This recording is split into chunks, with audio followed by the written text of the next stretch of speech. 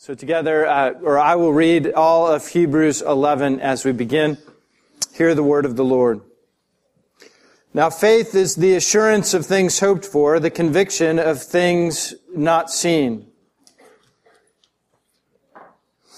For by it the people of old received their commendation. By faith we understand that the universe was created by the word of God, so that what is seen was not made out of things that are visible. By faith Abel offered to God a more acceptable sacrifice than Cain, through which he was commended as righteous, God commending him by accepting his gifts.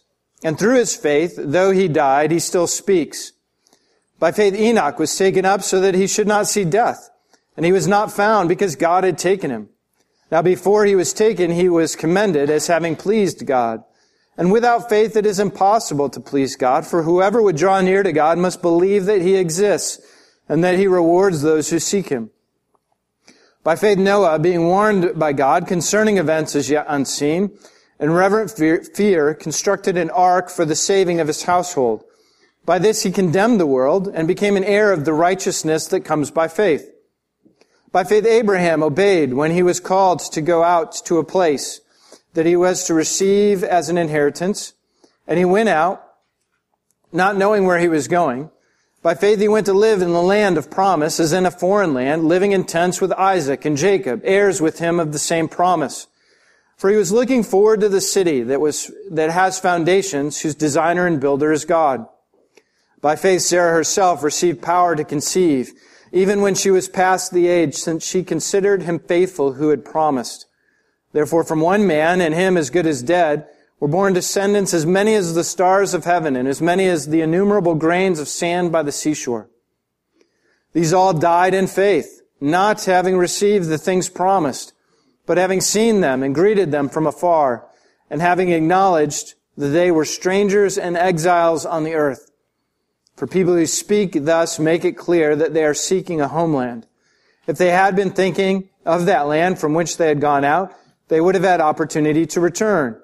But as it is, they desire a better country, that is, a heavenly one. Therefore God is not ashamed to be called their God, for he has prepared for them a city. By faith Abraham, when he was tested, offered up Isaac.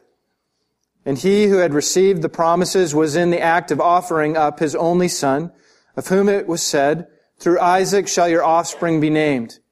He considered that God was able even to raise him from the dead, from which, figuratively speaking, he did receive him back. By faith Isaac invoked future blessings on Jacob and Esau. By faith Jacob, when dying, blessed each of the sons of Joseph, bowing in worship over the head of his staff. By faith Joseph, at the end of his life, made mention of the exodus of the Israelites and gave directions concerning his bones. By faith Moses, when he was born, was hidden for 3 months by his parents because they saw that the child was beautiful, and they were not afraid of the king's edict.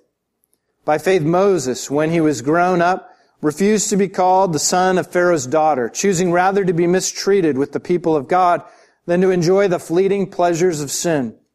He considered the reproach of Christ greater wealth than the treasures of Egypt, for he was looking to the reward. By faith he left Egypt, not being afraid of the anger of the king, for he endured as seeing him who is invisible. By faith he kept the Passover and sprinkled the blood, so that the destroyer of the firstborn might not touch them. By faith the people crossed the Red Sea as if on dry land, but the Egyptians, when they attempted to do the same, were drowned. By faith the walls of Jericho fell down after they had been encircled for 7 days. By faith Rahab the prostitute did not perish with those who were disobedient, because she had given a friendly welcome to the spies. And what more shall I say?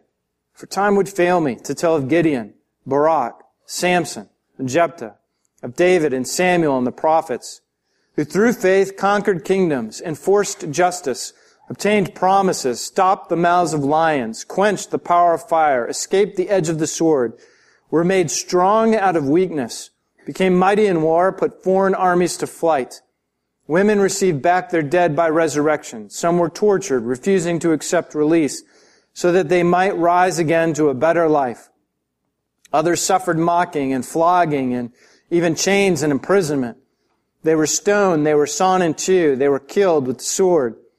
They went about in skins of sheep and goats, destitute, afflicted, mistreated, of whom the world was not worthy, wandering about in deserts and mountains and in dens and caves of the earth.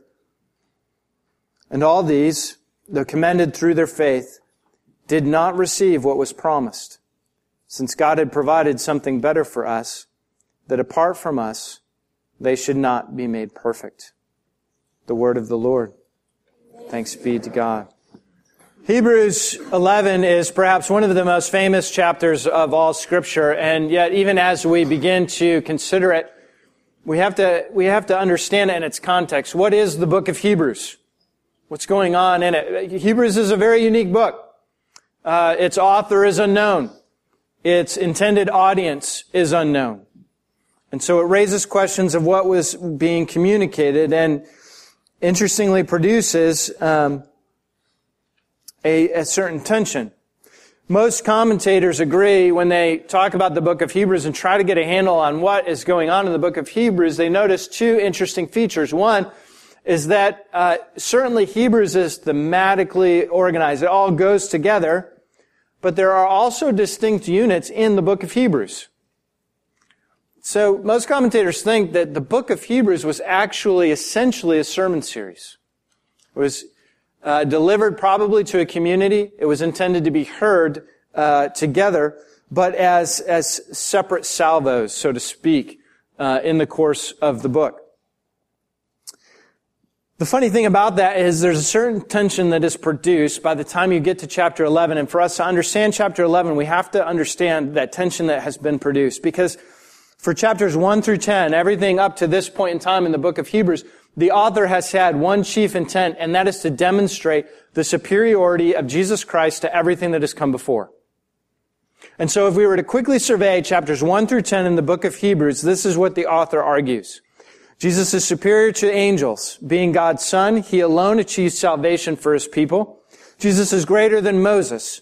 Jesus alone offers true Sabbath rest. Jesus is the one true high priest and trumps the old priesthood. His sacrifice is better than all these sacrifices that have come before. Jesus is the presence of God incarnate, so He trumps the tabernacle and the temple. And the new covenant that He ushers in is better than the old covenant. Not too shabby of a resume. In other words, the author of Hebrews is spending a long time really trying to demonstrate the point that Jesus fulfills everything that the Old Testament was headed to and pointed toward. He is the hero of the entire story of the Old Testament. You see, he's writing to a group of people who have chosen to follow Jesus, but they're being persecuted, and under their suffering, they're thinking about turning away. They were Jews who had become Christians. But because of what it's cost them, they're thinking about returning to their Judaism and abandoning the idea that Jesus is Messiah. And it's in the midst of this that the author makes this argument and spends 10 chapters promoting the supremacy of Jesus. You read the first 10 chapters of Hebrews and you come off with this overwhelming sense that Jesus is everything. He is the hero. And then you get to chapter 11. And chapter 11 is a catalog of other heroes, other individuals that occur throughout the Old Testament who are set apart for the faith that was demonstrated in their actions. And so you enter chapter 11 and there's a certain tension because you say, well, who is the hero? Is Jesus the hero? Or is it the people of chapter 11? And frankly, we get a little bit uncomfortable because the people of chapter 11 seem to be held out as examples, and they seem to be handed out as examples because of what they've done. And sometimes we get a little bit nervous to talk about that because it seems like, well, are we talking about salvation by works or something of that nature? And that's not the case at all. What we're going to see through the course of the sermon series is that you have to hold these two things together. That Jesus is the hero, but because Jesus is the hero, He enables your heroism. I think one of the sad aspects of the church today, and one of the things that we all struggle with, is that we have a deep sense that we're called to do something heroic. And we feel a terrible inability to carry through with that. And that's what the author of Hebrews is saying. Chapter 11 is, yes, these men and women are examples to you. They've done heroic things based on their faith, and this is what's to encourage the audience of Hebrews to remain faithful in their suffering, but it is encouragement to us. that we would aspire to something heroic based on the hero. And it's when we lament, or that's the wrong word. It's as we know that we're called to something heroic, and we fail to actually engage heroism, rather than, we fail to engage heroism and instead get lulled to sleep by everything around us, that we feel this inner frustration. We know we're not being what we're called to be, nor do we experience what we're called to experience. We read these stories and the examples and we think, I don't even know how to access that.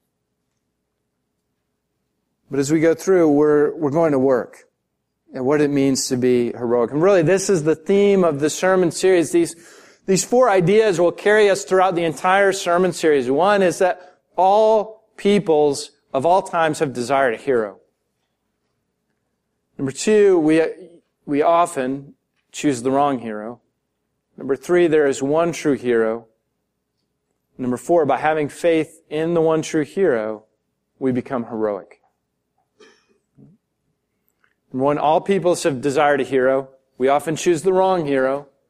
Number 3, there's one true hero. And number 4, when we have faith in the one true hero, that's what enables us to be heroic. So number 1, all people want a hero. There's a book written by Joseph Campbell in 1949 that was entitled The Hero with 1,000 Faces. And it was what we call a seminal work. A seminal work is a work that introduces an idea for the first time. And what Joseph Campbell, who was a scholar in comparative religions, said, and who spent most of his time studying ancient documents, came to the conclusion that all ancient hero stories have a basic structure to them that unifies them together. In fact, he argued that you can't actually find a hero story of the ancient world that doesn't have these basic characteristics in it. So he would call these basic characteristics a monomyth, but this is how he described it. This will feel a little abstract to begin with, but trust me, we'll move away from abstraction and into practicality. But Campbell writes, a hero ventures forth. This is the structure that's common to all myths. A hero ventures forth, and by myth I mean a story that isn't necessarily true, that is intended to answer a big question.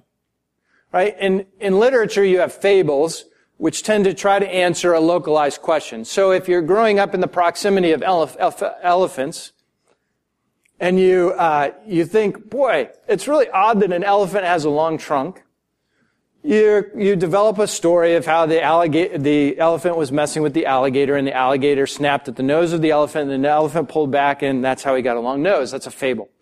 A myth is something that deals with a much bigger question. Like, why do we always do what we don't want to do? Or why do humans always hurt each other? Right? Or where did we come from? And so cultures have developed stories to answer these kinds of questions. And so Campbell writes, a hero ventures forth from the world of common day into a region of supernatural wonder. Fabulous forces are there encountered, and a decisive victory is won. The hero comes back from this mysterious adventure with the power to bestow boons on his fellow man. All right, sounds a little bit abstract at the beginning. Let's get really practical. Think about Moses. Moses grows up in Egypt in Pharaoh's court. He decides eventually to depart from Pharaoh's court, journeys into a far land where he is encountered by God himself, right? By great power. He's then given certain authority and power with which he returns and bestows blessing upon his fellow man, boons on his fellow man, freedom from Egypt. Think about Jesus. Jesus comes to earth, goes out into the wilderness, has a decisive victory over the devil, comes back, bestows miraculous signs and wonders upon the people, then goes again and has a decisive victory at the cross and confers power over sin and death to those who are his. And on we could go.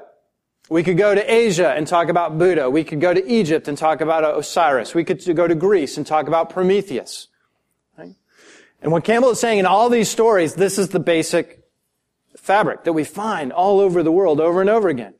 And it's not just in ancient literature, right? By now you should be thinking, oh, this story sounds pretty familiar. We still tell it all the time, right?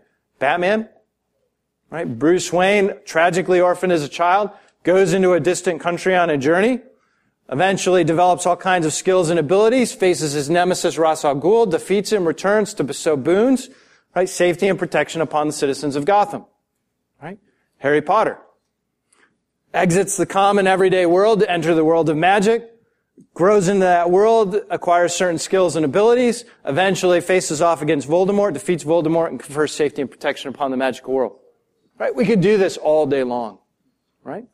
Pretty interesting that there's a basic, certain fabric to all mythical stories, to all narratives. Right? Where does that come from? Right? All people have always desired a hero. There is something intrinsic to us where from the dawn of time, humanity of all cultures has said, you know what? The mess we're in demands that we be rescued by someone or something outside from us.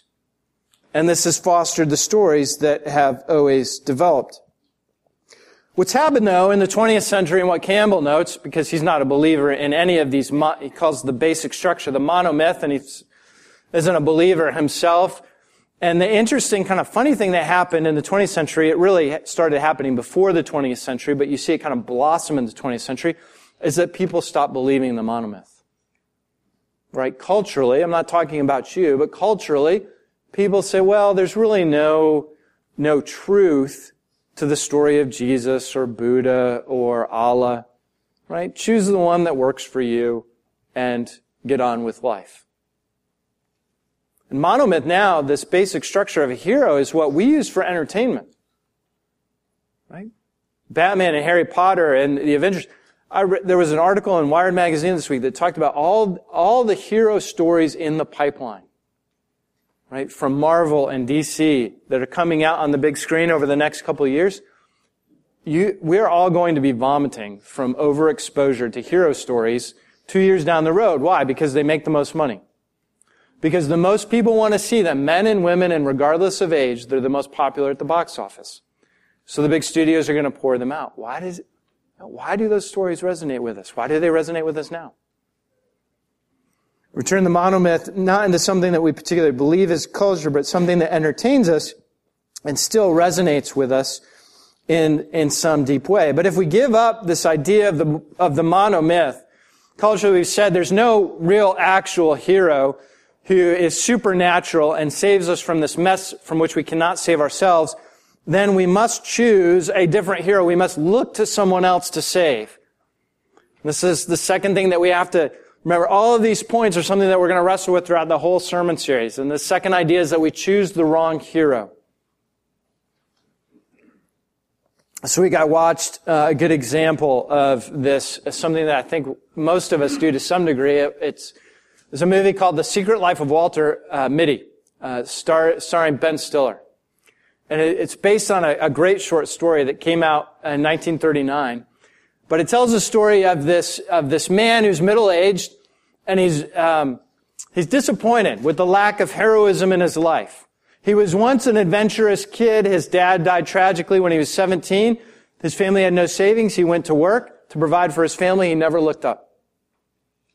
And so he gets to midlife and he's disappointed with his life, and one of the ways he copes with his disappointment is with a wild imagination.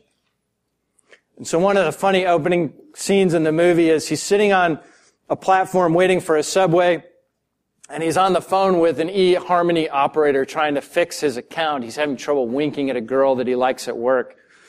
And the eHarmony operator is saying, well, you don't really have anything filled out in your profile. We run very sophisticated algorithms. No one's going to connect with you because you haven't given us any information. Have you done anything? Have you been anywhere interesting? And Walter Mitty says, no, not really. Phoenix is the one place I've been, and I haven't done anything. No, but as the conversation is going on, he goes into his happy place, his little imagination. And in his imagination, he suddenly leaps from the platform of the train station, dives through a window, this heroic supernatural leap, dives through a window in a building, comes out having pushed everyone out of the building saying it's about to explode, runs out with a 3-legged dog in his arm, and gets everyone out just as the building explodes. And as the building explodes, the girl he's interested in at work runs up to him and says, you're amazing. And he hands her his dog and says, yeah, by the way, as I was headed down, I fashioned a prosthesis for a prosthetic leg for your dog. And she, of course, is, Walter Mitty, you're amazing. And he just says, well, that's just the way I roll. And then he suddenly wakes up, sitting there on the train station, having missed his train. His life hasn't actually changed at all. Are you disappointed with your heroism? Are you one of these people? You kind of find yourself drifting off and imagining your life being a little bit more heroic than it is? That you arrive at a certain moment or say just the right thing or achieve something and you receive more acclaim, more attention as a result of that. Some of you may not be imaginative quite in that way, but you still see yourself as your own hero. You believe that your children's future is wholly dependent on you. You're the hero that has to fill the role to make sure that they turn out the way you want them to turn out. Others of you look to something else to be a hero for you, to save. That might be control, might be power. And others of you look to someone else, perhaps a spouse. Right? Perhaps you've known certain marriages are particularly dysfunctional because there's few things harder in a marriage than when a spouse looks to a spouse to be their hero in all of life. It's a burden that's no one's built to bear. The point here is that in small ways and big ways, whether we're looking to ourselves or to a thing or to another person, we are frequently guilty of choosing the wrong hero, looking for rescue from the wrong thing, from something that actually can't deliver, something that can't remedy our situation at all. And this is where we must come to Hebrews 11 and be reminded that there is one true hero. Only one, and only one who is true. As I already relayed to you, as we surveyed very briefly at the beginning of the sermon, Hebrews chapter 11, Jesus is the fulfillment of everything that has been prophesied. He is the hero that fulfills the story and actually achieves rescue. But we might ask, well, if culture has largely decided that the monomyth is not true, and if this basic structure is common to all stories, why should we believe the story of Jesus? If it really doesn't have necessarily the same uniqueness that we might have perceived it to have, why would we put our stock in that particular story? Well, I'll say two things briefly. One, I've always liked C.S. Lewis, who may not have been the first person to say it, but he said it well, which is that all stories in the world are echoes of the one true story. And in that, I think the fabric of reality echoes the one true story, which is all things, all promises of God being fulfilled in Jesus Christ. And because He is that one true hero, yet many stories try to echo it. Many stories try to mimic it. But it is only fulfilled in one person. And the other thing I will say is maybe one of the chief reasons that I pursue God and believe that He has reached out and saved me, but find Christianity particularly unique, is the notion of forgiveness and love. If I look at any other religion of the world, and perhaps we'll just leave it at religion for now, I see situations that are based on an economy. That if you do something, you get something. Right? That's how religions work.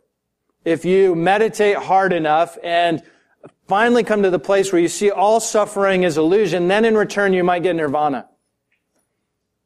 Or if you labor really hard to honor Allah in this life and do things that glorify Him, then maybe you might get to go to heaven. But the story of Christianity is unique in that God comes to us and says, yes, you've really messed things up, and I love you to the point of dying for you, and it's not based on what you have done, nor is it based on what you will do. It is simply based on my love and my desire to make things whole. That's what makes Christianity unique. in all the stories of the world. And it's the reason that the hero, who is Jesus, stands out boldly against a relief of all other heroes. And it's why that when we come to believe in Jesus, we are actually enabled to be heroic. Right? You long to be heroic. People in general long to be heroic. That's why hero stories are popular. Often people are watching them and saying, kind of placing themselves in the role of the hero that they watch and imagining what life would be around them if they could be that person, saving things, repairing situations around them, setting the world to rights. And I don't think that that desire is actually wrong. It's only wrong when it's not fed by the one true hero, and it's not intended when we make it a story that doesn't reflect Jesus' story. Because what is the author of Hebrews doing? He's holding out all these examples saying when you really understand faith, you're going to be heroic. They go hand in hand. If you're not being heroic, then perhaps you don't really understand faith. And this is the expectation that has been laid out for us. You know, sometimes one of the things that bothers me about the Reformed tradition, we get so hung up on works. Right? When Jesus tells the parable of the talents, it's the one who has invested the talents and returns 10 talents for what he's been entrusted. Right? Rather than burying it in the ground, who actually receives honor and praise for the faithfulness with which he's been entrusted. And this is the call. Not that we're earning something, not that we're contributing to our salvation, but do we really believe what God has done in Jesus Christ on our behalf? Do we believe that He's the hero? Then what would it look to order your life like that? And this is why faith is at the center of Hebrews 11. This is why faith is crucial. This is why it is impossible to please God without faith. So what does it mean to be heroic after the one true hero? It is to live by faith, which is a phrase that will occur some 13 times in Hebrews 11. Look at verse 1 with me. Now faith is the assurance of things hoped for, the conviction of things not seen. Faith is not some psychological status by which you say, I believe, I'm happy, I feel warm fuzzies as a result of my belief. When the author of Hebrews says that it is the assurance of things hoped for, the conviction of things not seen, he's describing something that is objective. In other words, if you have faith, faith will be evidenced by doing something that is actually objective in life. Which is why he then goes on to tell you story after story of decisions that were made based on belief. Right? Can you imagine how the story reads? By faith, Abraham and Sarah had really sweet times, quiet times, and listened to good worship music, and raised godly children who didn't do bad things. What a boring chapter that would be. No, by faith, they actually stepped out and did outstanding, unbelievably, ridiculously brave things because they had confidence in God's promises. Not because they were looking to protect themselves from what they considered to be scary in life. And so in verse 1 we see that faith is objective. In verse 2, for by it the people of old received their commendation. What was their commendation? 2 or 3 times the author goes out of his way to tell you pointedly that they do not receive what was promised. It's waiting in the future. So what did they receive? They received more of God Himself. And to receive more of God Himself, there is nothing sweeter, and there is nothing that brings greater satisfaction and is more sating to the soul than to receive more of God Himself. It is the commendation for which we should most long. And so we see that this faith is essential, but why faith? Do you not get frustrated sometimes about faith? I do. Why is faith the economy of God's relationship with us? Right? Do you not just sit sometimes and say, really, God, couldn't you just, all the miracles in the Old Testament and New, one time, handwriting on the wall, that would be awesome. That would really encourage my faith. Or if we could do the fleece thing, wet ground, dry fleece, wet fleece, dry ground, I would really appreciate that. That would be great. But even those don't remedy the situation because they're not regularly occurring. God is always valued in the way that He works in this world, that faith would be at the core of His relationship with us. Why? If you don't think about this, you're not going to value it and you're not going to pursue it. Why is faith so important? This has bugged me for a long time. I think about it a lot, and I don't pretend to give you a comprehensive answer because I think faith is a mystery to some extent, but I'll tell you 3 things quickly. Number 1, faith is essential because your hearts are desperately wicked, far more wicked than you think or know.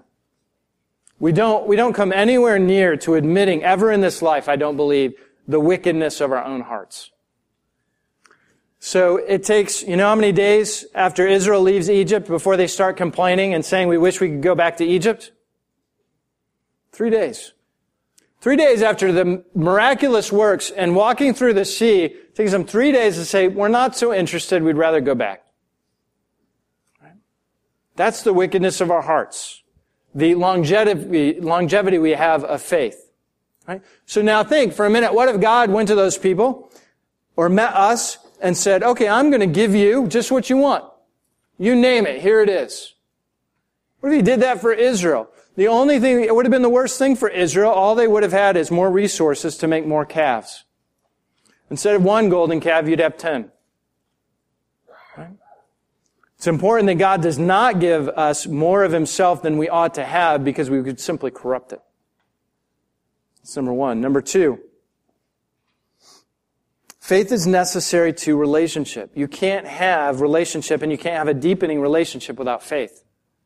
Right? Consider when you meet someone and you're a little interested and you start dating, you go out to dinner, you go out to a movie, you have a little bit of trust. But if you find that that person isn't being faithful or honest, or you find out that that person is doing something really bad, you break off the relationship. You seek to extend trust.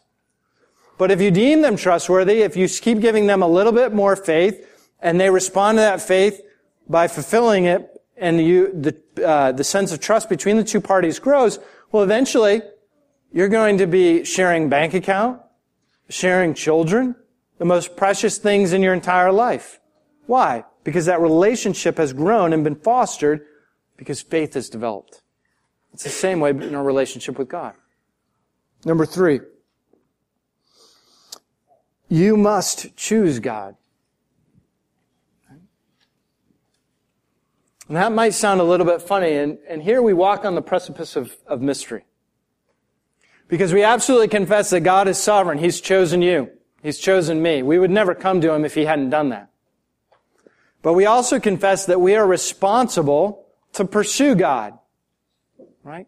Ask, seek, knock.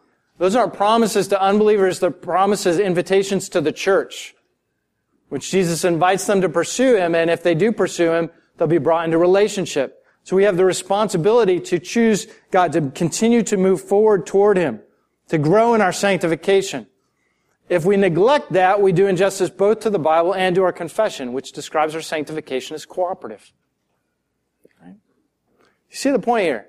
Faith is a necessary element by which we would actually grow toward God. If God simply came down and said, okay, you're saved and now you love me and you're not going to love anything else and you're all good to go. A, there would be no faith involved, but B, there would be no relationship really involved. You'd just be made kind of a robot. And that's not the way God works. It's not the way He wants. He woos us into loving Him in the most mysterious of ways, but without that faith, the exercise of faith, without that being a commodity in the relationship, it wouldn't actually be the relationship in the way that it is. And so we begin to see that faith is actually magnificent and beautiful and yes, difficult to understand, but absolutely necessary for us to grow in our relationship with God. It's necessary for us to extend more trust in Jesus. It's necessary for us to do that to then begin to experience any of the heroism that we desire, to be heroic. And so this is what we're after over the course of our sermon series. These 4 points. All people seek a hero. We choose the wrong hero. there is one true hero, and having faith in the one true hero makes us heroic. In the movie, The Life of Walter Mitty, he works at Life magazine, and Life magazine is closing down, but they relay the motto of Life magazine to you, right? A magazine that celebrated life, which was to see the world, things dangerous to come, to see behind walls, draw closer, to find each other, and to feel. That is the purpose of life. Isn't it interesting that that purpose was not very winsome, at least in the fact that Life magazine no longer exists? It wasn't that compelling to a very large audience. And yet, the movie would tell you that this is really the meaning of life, and that as Walter Mitty embraces life and pursues danger and is willing to step out of his comfort zone and have experiences, he realizes what it means to be alive.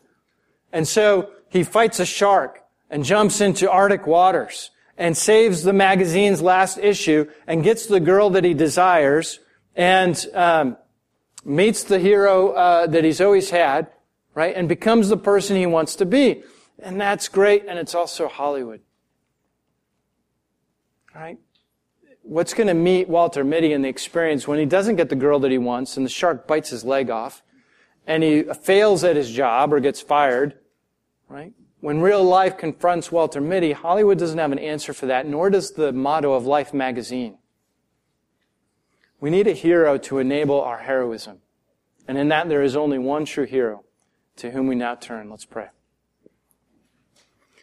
Lord Jesus, we thank you that your heroics are beyond comparison.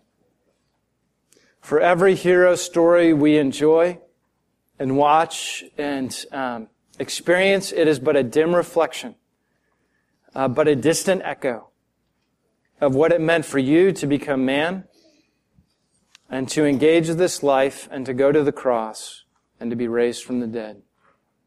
We praise you as the one true hero who confers the gifts of your heroism upon your brothers and sisters.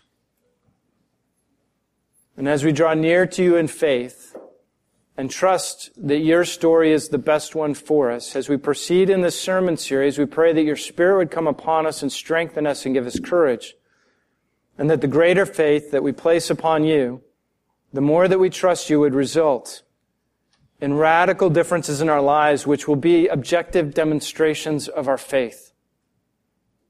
And in this, let us know the heroism that we have been called to, and let us fall all the more in love with you, our true hero. We ask for your grace in this in Christ's name. Amen.